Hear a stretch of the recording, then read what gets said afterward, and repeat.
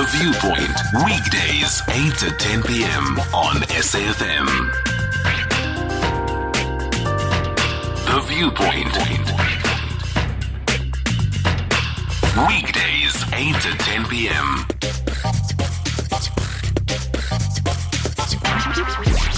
Songezo Mapete on The Viewpoint.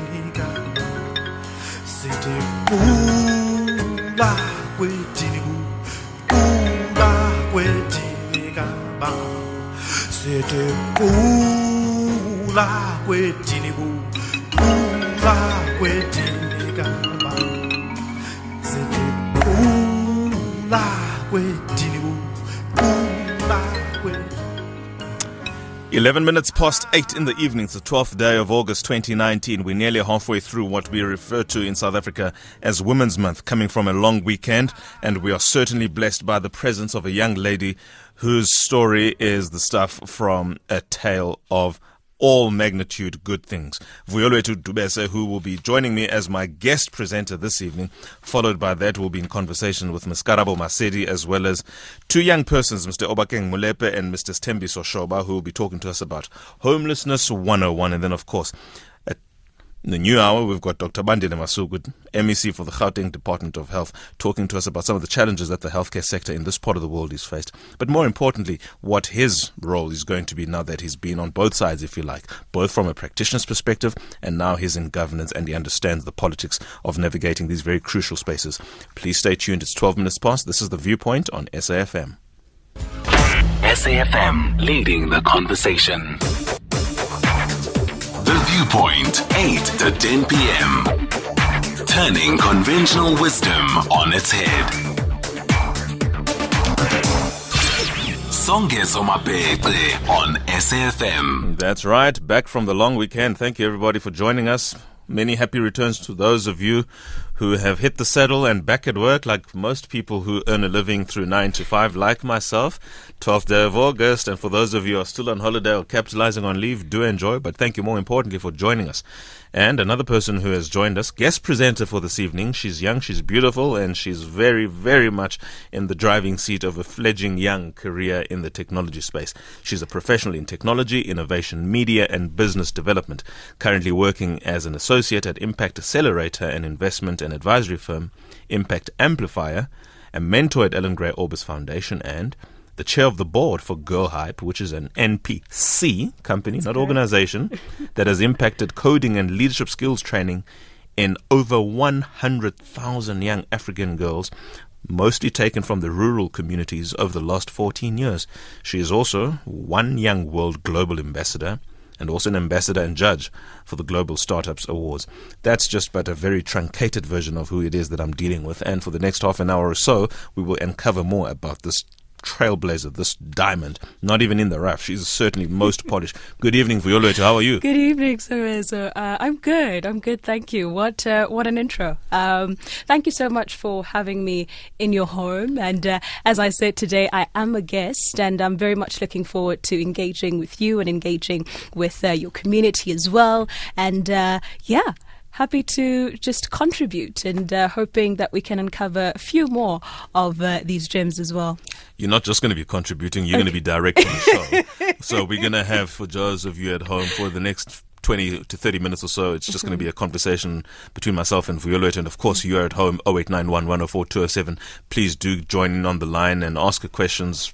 Drive the conversation, really. And after which, Vuyolethu will be in my seat and I'll be in her seat, and I'll just work around her as she engages some of the guests who will be joining us later this evening. Included in those guests are Ms. Karabo Masedi, who's at the Institute of Justice and Reconciliation. She's a fundraising assistant in that regard, and we'll be talking about how the challenges that are faced, rather, in doing advocacy and fundraising for NGOs. That's a conversation that's going to be led by my guest, Ms. Vuyolwethu Dubese, as well as moving from despair to dignity, focusing on homelessness 101, Mr. Obakeng Molepe, as well as Mr. Stembiso Shoba of the organization Homelessness 101. And they will be in conversation with Vuyolwethu Dubese, who is now in conversation with me, just to get a sense as to who she really is. So I read this profile. It reads well. It's only but a third of what I could have read. So I suppose the balance of the 2/3 are for you. Absolutely. So, I mean, it's such an incredible space to be in, the space of impact, inclusion, innovation, technology. And I think especially at times like these, where we literally are on the verge, I think, in my opinion, getting out of the third industrial revolution, particularly for South Africa, and going into this fourth industrial revolution. But my story with, or my relationship with technology rather, started at the Cape Academy of Maths, Science and Technology, where I matriculated from. And then, my love for media also came through because everything at that school was just science and technology. So we started a newspaper and began to just create a lot of more content, starting that. And that's how essentially we moved into that. And then a couple of years later, fast forward, I think about a year later, I got to learn about an innovation hub, which was one of the first, if not the first, in Khayelitsha, which was really about incubating small businesses and having a role in how we can accelerate and have a lot more young Black-owned businesses, which are varying across technology, across the arts, and across various sectors, and how we can support them. And that was essentially my soft landing into the space, and then working with other organizations like the Hookup Dinner, and then eventually starting into the space. And I think getting into corporate innovation as well, that was really the introduction into this global space of this entire ecosystem, and getting into data science and technology, incubation as well of startups, in my role with a global intelligence and media company. And now I am with a new sector, which for me is really interesting because this is where there is the opportunity to invest in high impact, high potential startups, which are really focused on environmental, social, and governance, and all of these SDGs and sustainable development goals that the UN is really focusing on. So it's a really exciting space and a new space for me. But I've always been about inclusion. I've always been about impact and innovation as well, because for me, that is where the pulse of the future is. And that's where we can, begin to start thinking about this future of work and this future economy that we have. So that is how I ended up being here with you today. But let's talk about that. I think you're not really doing us the service that we really want. I mean, there's somebody at home, and just like me, who's sitting there and be like, how did she get to a point where she's doing all of this? Right. What was the leap between matric, for instance, which you mentioned you matriculated not so long ago, to where you are now? I mean, it couldn't just have happened because you happened to be even at the right place at the right time. From a studying perspective, from a skills development perspective, what was it that enabled you to get there, and has enabled you, more importantly, to stay where you are? Absolutely. So to get there, I'd really owe it to my parents. I'm this Black young kid, and we all know the path that we're supposed to take. So high school, university, get a job, get the family, and build them a house, and that's it, right? But I took 2 gap years actually after matric. So I had initially wanted to study, got the whole bursary to study at Stellenbosch University, politics, philosophy, and economics. And I thought, what if, it's not something that I really wanted to study? Because, I had already had the relationship, and it was actually through a principal of the school who was like, Vuyo, you should really go for this because of your leadership skills. And we had the opportunity to do a leadership program in the States for about 6 months, for about 6 weeks. And then I think that really contributed as well to the networking that I had and that I was able to tap into. And that led me to the technology hub that I mentioned in Khayelitsha, where I began to really explore. And I think what also contributed to that is wanting to constantly learn, and being a millennial, being on Facebook, being on Twitter, but also using those avenues to connect with the Facebook, to connect with the events that were taking place in this particular sector that I wanted to work on. I did a few internships as well that were free. And again, I owe that. When you say free, you were not paid for that? I was not paid, not even transport. But because, again, I had the backing of my parents who were supporting and knew that there's this bigger vision at the end of the day. And they're benefiting from it now. They see it. They're listening right now. So I'm very happy about that. Say good evening to them? But I think for me, it's really about having also a good mentor and a good sponsor as well, because you're not able to get. I was not able to get to where I am right now. I mean, even the opportunity from working at the previous company that I was at, it came through my network of a sponsor of mine who thought of me and said, hey, you had mentioned that you wanted to work more at startups and around data science and business development, and not just in South Africa, but from a Pan-African perspective, this is a great opportunity. So mentors have really played a big role, and sponsors as well. And the difference in that as well is that mentors are really there, to guide, but sponsors are really people that you've built a relationship with over the years, and where your credibility is really the currency that you use to be able to gain the trust and be able to get into those spaces where you wouldn't necessarily go into. So I'd really credit it to that. And networking, I think, as cliche as it sounds, the networking is your net worth. It really is true. Because not only from a financial capital perspective, but just from a social capital and innovation capital perspective, these are people who are connected. And also, these are people who are aligned with either the industry that you're wanting to be in at present, or in the future, and what your interests are. But it's really about building relationships and leveraging on that.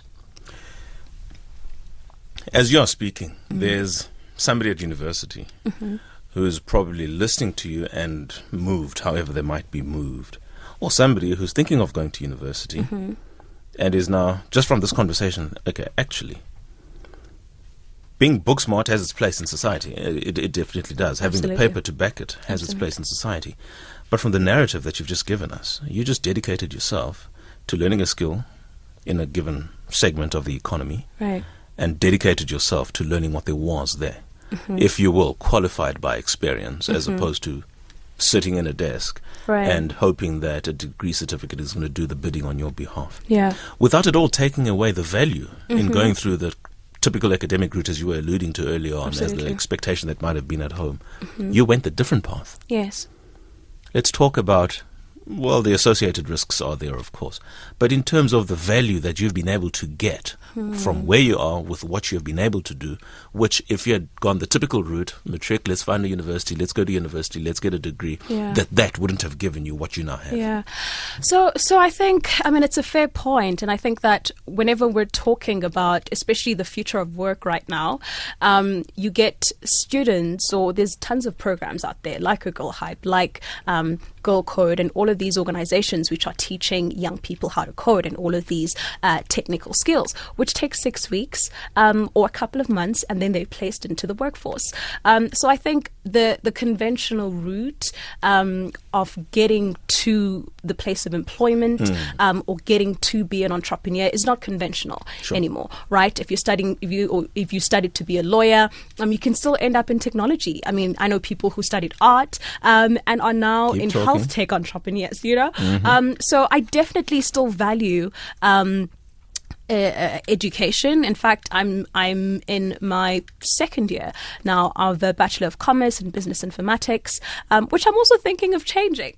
But I think that because also technology has also enabled education to be democratized, there is that opportunity for everyone to be able to participate and to be able to at least the facility for its democratization is there. I'm not so sure whether or not there's the political strength and backing and even understanding of how technology can be used. Right. And I think also that's when then I'm super appreciative of being an active participant in the NPC space, in the NPO space, where you do have agents, where you do have these organizations who have dedicated their time and their resources, and also the relationships that they have with the private sector, with the public sector, who are looking to hire, who are looking to tap into, and haven't really gotten the algorithm right. Right, because there's many, because there are many programs that are out there that have been recently launched. There are many pipelines that the public sector has set up, but somehow there's a mismatch, there's a misalignment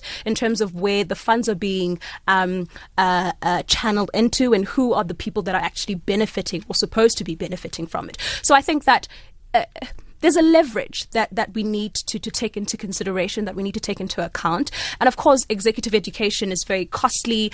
Getting an undergrad is costly. There's also NSFAS, and you might get into debt, and there's all of these things. But I think that where there is an opportunity to tap into organizations who are saying, for free, I can teach you these skills, and not only the skills, but I can open up a network, which is where the banking of all these skills and expertise that you have really lie, because once you have the skills, you need to be able to put it out there, right? And the one way that you need to do that is through a pipeline, and you cannot channel your skills if you don't have a pipeline to really end up to. So I think that that's where the relationship and the interlinks that you'll definitely find between those sectors who are very much promoting the value of education and the value of getting the core skills and technical skills that you need to have.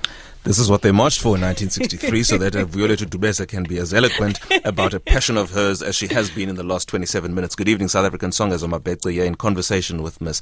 Vuyolwethu Dubese, a young professional in technology, innovation, media, and business development, focusing, of course, in the impact investing space. That's what you said you do, essentially. Yes. You're operating in the impact investing space. Yes. And you went on to say ESG. That's economy...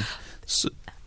Environment, social and governance. Yes. Unpack that, because I think essentially your response to this question is going to be able to tell the listener at home, this is what Vuyolethu does, and this is the skill set she brings into what she will then have defined as impact investing space. So impact investing is a really, really, it's a very nascent space. It's a very early space as well. And it's essentially nascent. What a word.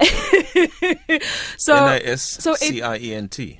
Right. So investment has always been about the financial return, right? Because there was also the leverage that venture capitalists or any other type of investors were able to, they had the leverage, right? And not necessarily the startups.